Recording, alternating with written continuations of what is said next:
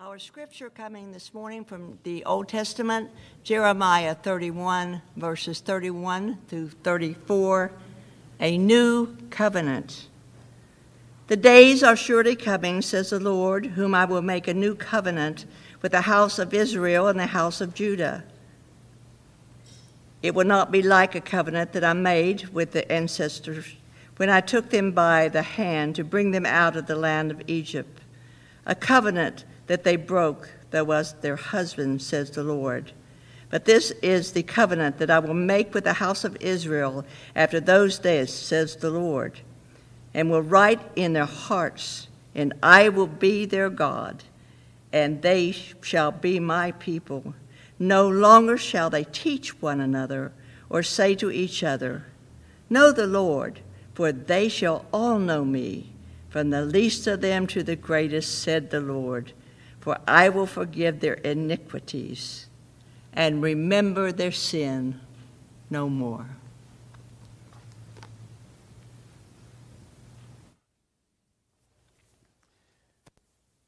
This past week, as I said earlier, Bishop Lowry and I have been back and forth in preparation for today. This week I've learned a lot of history, not only from Bishop Lowry, but from Trudy Paul and others. And Bishop was here in, was it 1987 that you began here?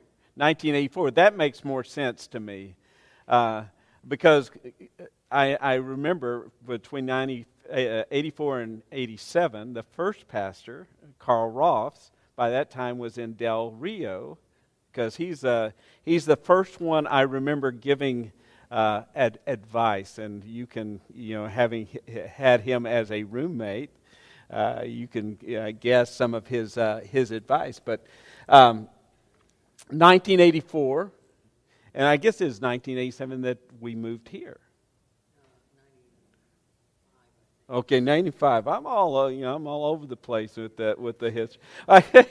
So let's go back to the simple truth is that Bishop Mike Lowry, at the time, Reverend Mike Lowry, was the second pastor here at Asbury. At that time, they were at Saratoga, on Saratoga, and during that period, moved from Saratoga to here. After this building was built. And so we are literally here because of the man who is about to speak to us. And just want to say that Bishop Lowry was gracious enough to accept my invitation to speak today. He is the Central Texas Conference Bishop, or Central Texas Conference of the United Methodist Church Bishop. And I know right now, y'all are doing a lot of work. All of you bishops are doing a lot of work, and so it surprised me, and I was thrilled that you said yes. And so I invite you to welcome Bishop Lowry as he gives us a conversation, a message about a heart that is transformed.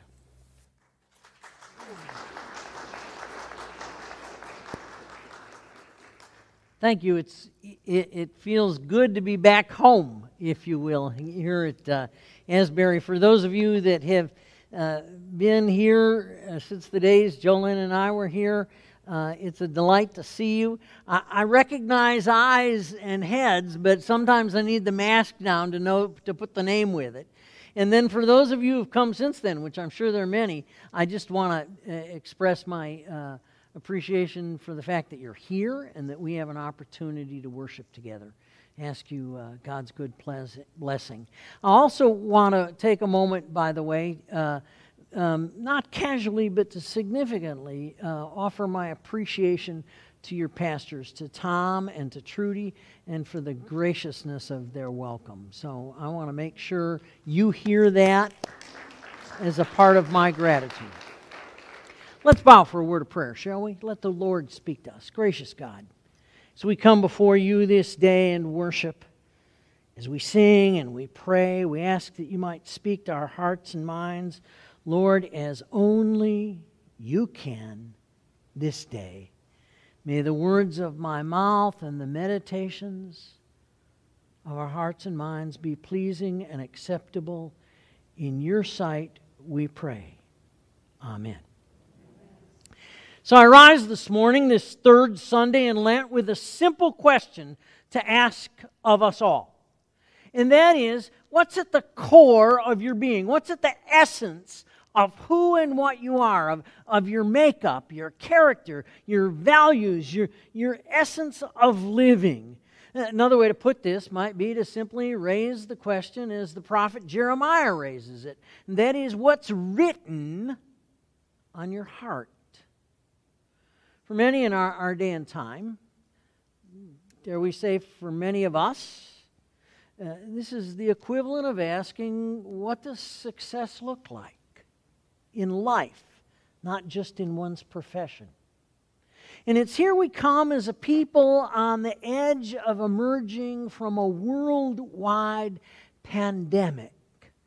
Think about it now. We've been through a year when the normal things that were a part of the fabric of who we were being and our regular activity have been denied us. Now, often we've been quarantined or we've been pressed in and we've limited our world and surroundings, and now we're just starting the first emergings, and you can argue legitimately that we're actually overeager to start them. And as we emerge, it poses the question before us all, and that question is this simple yet profound one. As we step back into life post-pandemic, what's written on your heart?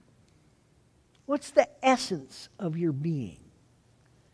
Who and what are you not just about, but who and what are you at the core? This is where, in fact, the gospel passage for this morning meets us. If you flip open the Gospel of St. John and look there in the 12th chapter, there's a passage designated to be read in the church's lectionary for this Sunday in Lent, this week before Palm Sunday, that is an incident that takes place between Jesus and some Greek followers. It's in the 12th chapter, the 20th verse of John's Gospel. It reads like this: "Now among those who went up to worship at the festival were some Greeks. They came to Philip, who was from Bethsaida in Galilee." Now, let me hit the pause button here a little bit. It's significant that they came to Philip because if they were Greeks, Philip is probably a Greek name. And the best of our scholarship would tell us that he himself was a Greek. So they sought out somebody they thought they had an affinity with.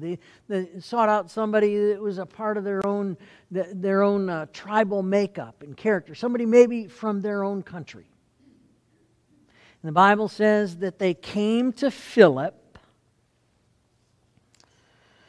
and said to him, "Sir, we wish to see Jesus." The story continues. Philip went and told Andrew, and then Andrew and Philip went and told Jesus, and Jesus answered them, "The hour has come for the Son of Man to be glorified. Very truly, I tell you, unless a grain of wheat falls into the earth and dies, it remains just a grain. But if it dies, it bears much fruit. Those who love their life lose it, but those who hate their life in this world will keep it for eternal life. Whoever serves me must follow me, and where I am, there my servant will be also. Whoever serves me," said Jesus, "the Father honors."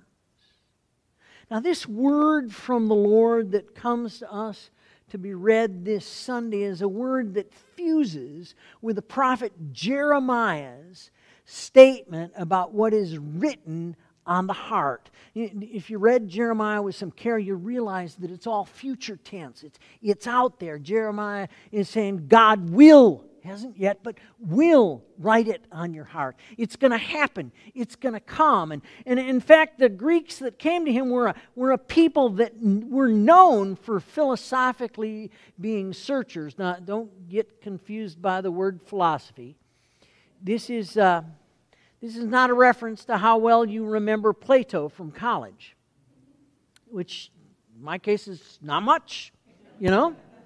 It's a reference to the fact that philosophy stood for what we would say religion, or being spiritual in our day. So you've heard the term in America today, well, I'm spiritual but not religious. We just translate that as these Greeks in philosophy, where they're kind of seekers, and they're looking, and they're inquisitive, and that was the very essence and nature often of those who were Greek seekers at a religious festival and a part of celebrating. So when that passage comes, it comes to us very characteristically as an element of who and what they are. Thus it is as seekers of old, those traveling the elusive highway of truth, that God's gospel meets us today in the words and answer of Jesus. They came to Philip. As I've said already, probably someone from their own country, and with a simple request. Sir, we wish to see Jesus.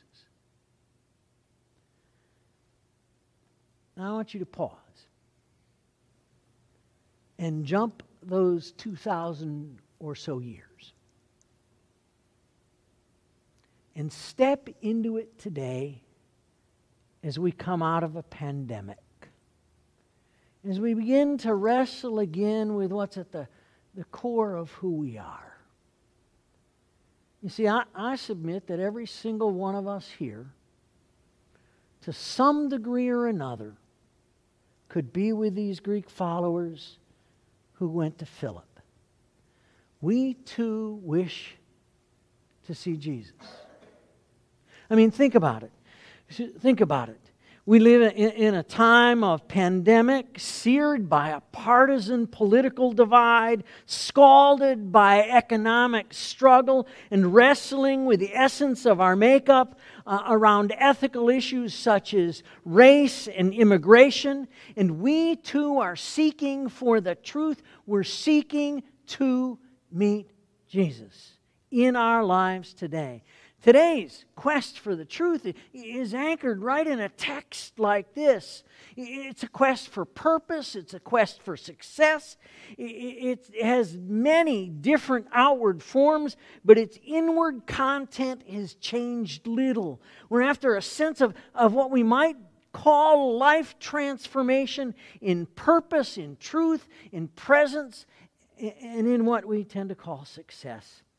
And today in our age, the proliferation of philosophies and religions that are a mark of America today, as one scholar has put it, we live in an age of religious anarchy, give testimony to our commonness with these Greek searchers.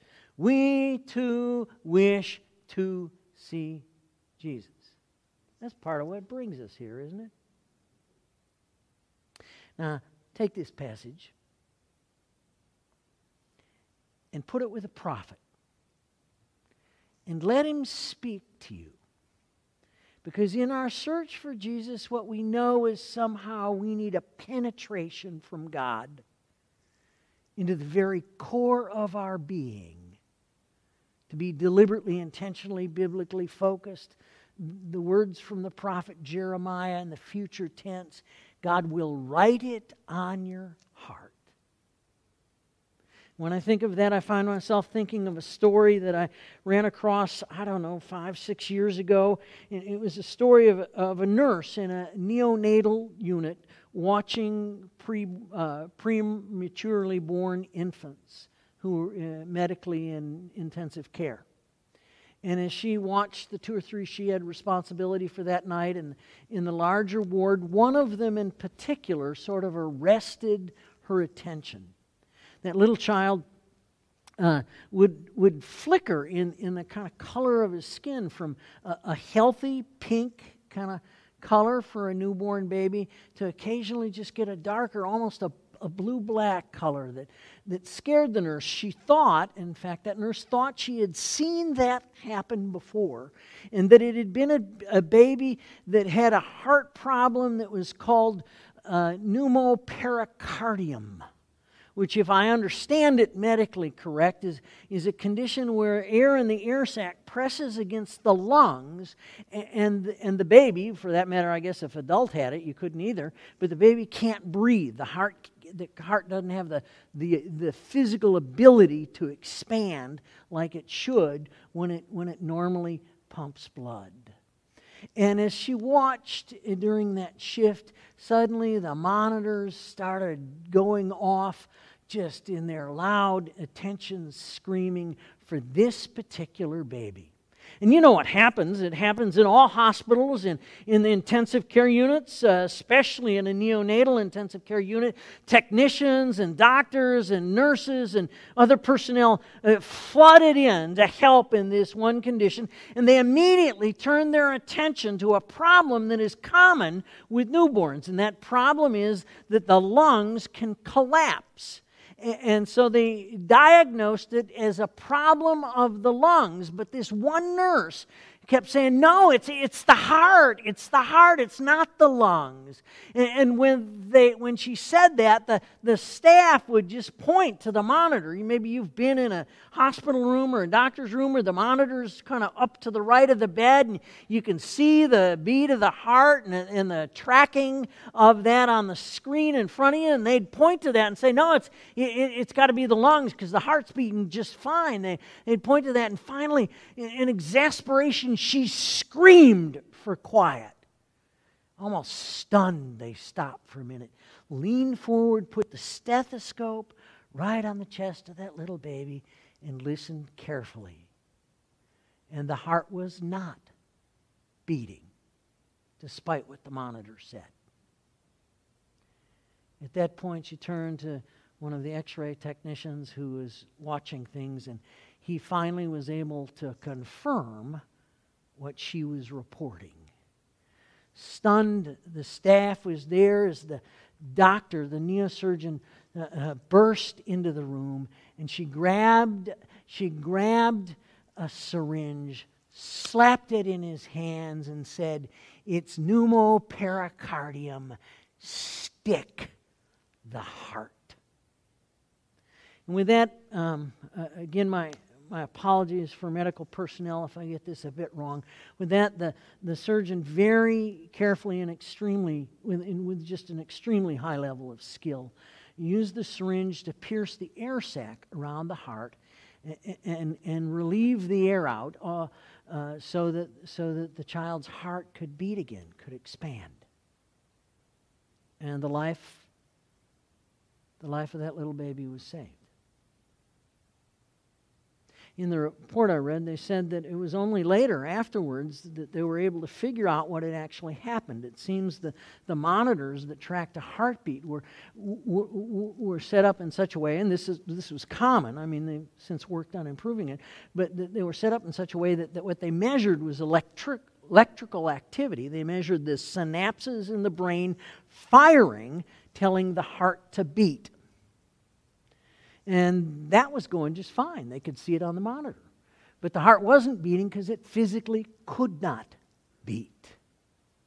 Now, friends, I offer that story by way of saying that in the cross, what Christ has done for you and me, and indeed for this entire bruised and battered world, is He has stuck our heart.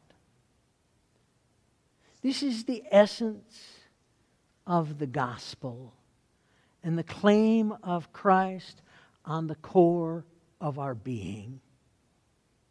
It's the answer Jesus gives those Greek seekers, that He is the one who etches as if on glass or chisels as if on stone in our hearts, yours and mine and ours collectively, the law, the Word, the way of God for our lives. Now follow what takes place here.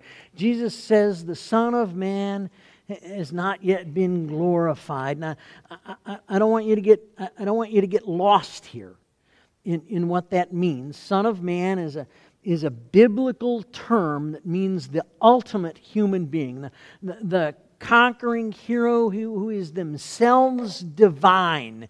And the common English translation of the Bible, which I often use, translates it simply the human one, which is by way of saying this is the perfect human being. This is what we're all created by God ultimately to be. That if the way of God is written in love on our hearts, if it's etched in our being, chiseled in our essence, why, if that's the case, then what we are to be is to be like Him. Those who follow me, you remember the phrase at the end of the passage? The Father will honor.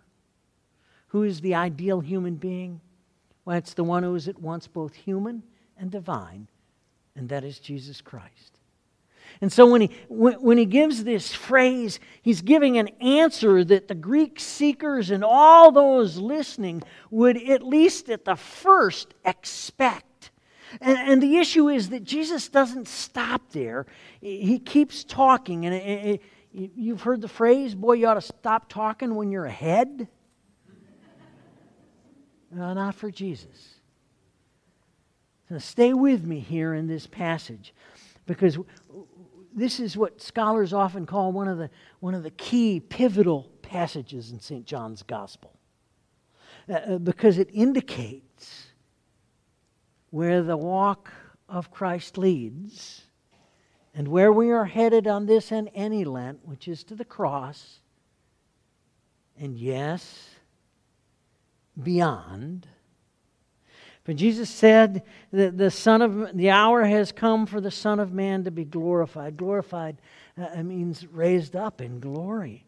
And very truly, I tell you, unless a grain of wheat falls into the earth and dies, it remains just a single grain. Now, the first sentence of this, they would have nodded in agreement. And when he starts getting into unless it dies, they'd start scratching their head. What's he talking about? What does he mean? And then the passage continues with these words. Jesus answered them, and he said, unless it dies, but if it dies, it, quote, bears much fruit, verse 24. And then he says, those who love their life would lose it, and those who hate their life in this world will keep it for eternal life, in verse 25. By the time he's at the end of this passage, whoever serves me must follow me, and where I am, there will be my servant be also. Whoever serves me, the Father will honor. By the time he's at the end of this passage, his listeners are absolutely confounded. You see, they would have taken the first part and said this is to be expected, but all this talk about dying and serving others, that just makes no sense in this world. I mean, think about it. How does the world consider life to be at its best, at its essence? Well, we tend to talk about it as your own power, your own glory, getting what you want, right? And what's Jesus talking about? He's saying, no, you got to die. You got to lay down what you want and submit to God's preferences.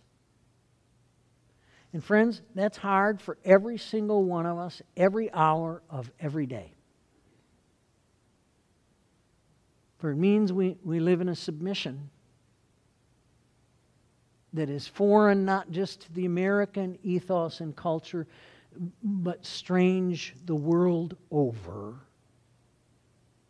See, we Christians are, and let's get honest, we're kind of nutty people. Really. I mean, come on, deal with it. What's the central symbol of this place? Yeah, it's right there. I was here when it got hung, you know. But I noticed you've taken it down and rehung it because at that time we only had one screen, but that has nothing to do with this. So this is This is the central symbol because this is what has pierced our heart. It's a way of life. It's a way with God. It's a way to the essence of who we are that God wants to write on our heart, that is the law of life and love that comes with at least 3 foundational, basic, simple examples and lessons for us. And the first of those is simply this profound and very simple lesson, and that lesson is that we as a people of faith live in an essence, in a way of being that has to do with God's love at the core of our being, that involves a capitulation of our will to God's will. I'm going to write it on your heart, says God. And no one will have to say, well, do you know the Lord? Because we will all know the Lord. We'll all live in that kind of relationship where God's will, God's way for our life is paramount over our own preferences, over our own desires, over our own aspirations. So first and foremost, the 24th verse is about the fact that only in spending our lives for others will we gain life. Catch again the image.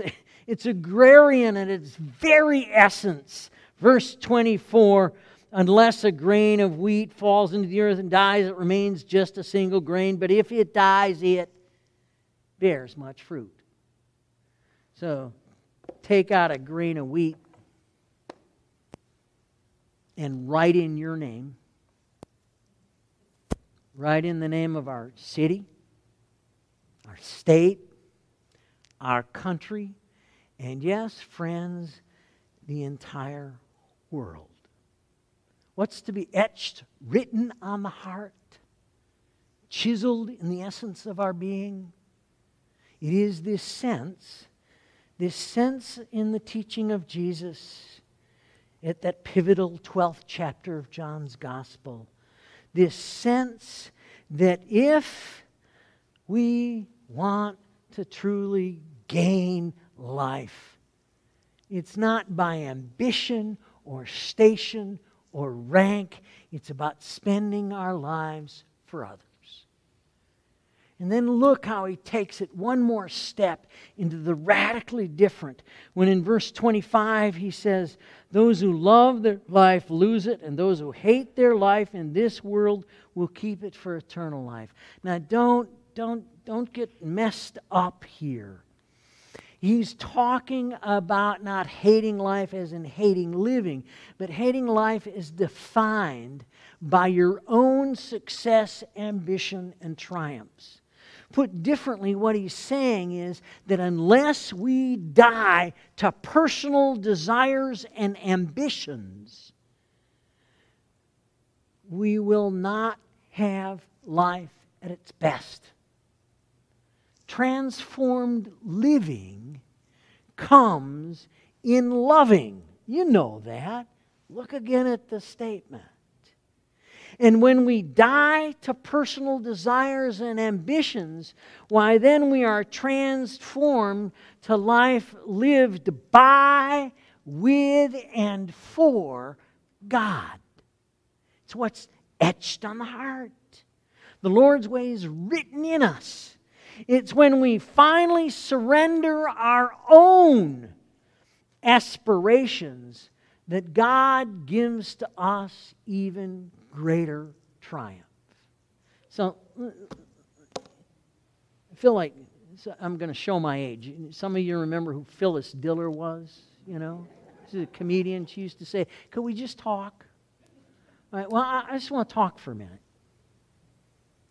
If you think about the greatest living in your own life, when does it usually happen? It usually happens when we surrender our own need to be in control, our own need to have power.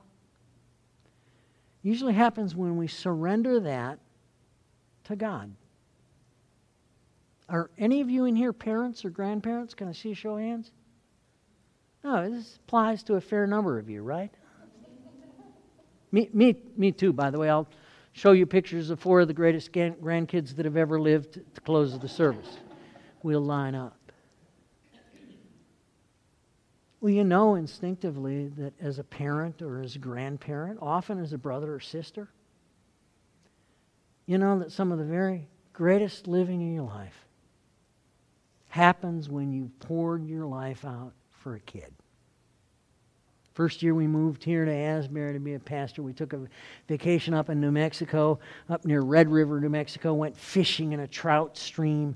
I took my then 5-year-old son with me fishing.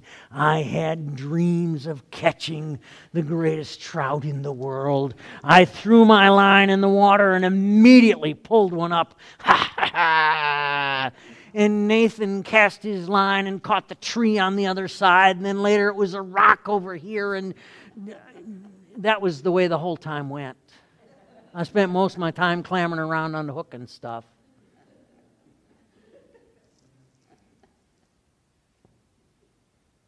Three decades later, I think that was some of the greatest living I've done in my life. Now, don't get stuck in my story. You put your story in that. When does great living happen for us as a nation? Well, I don't even want to go whether you're a Republican or Democrat or belong to some party the rest of us have never heard of. Is it not when we are pouring ourselves out in sacrifice to God's will and God's way above and beyond our own glory? And then I'm kind of bootleg historian. Think about the history of the world. Is that not when greatness takes place? Counterintuitive is the Christian gospel. We hold up a cross at the center of our worship, and we think because we have been stuck with the cross, we have had an opportunity and an aspiration to live a life that is given by God and not by us. And then in the 26th verse, if you follow 24, 25, 26, you get the third lesson here, which is greatness comes through service. Verse 26, do you remember how the words go? He says, whoever serves me must follow me. And remember how he winds it up? Must follow me. Where I am, there my servant will be. That means you and me also. Whoever serves me, the Father will honor. Friends, again, we know this instinctively, and yet it is so very, very easy to forget. As you approach the cross, as you come to Palm Sunday next week and its glory and triumph, I invite you to remember that with the cross, God sticks us in the heart and raises us to greater living than we can ever otherwise imagine.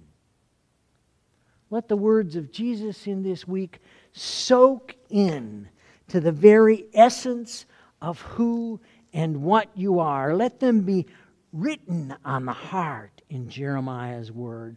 Whoever serves me, the Father, that is God, will honor. May it be so for you and for me and for us together. Amen.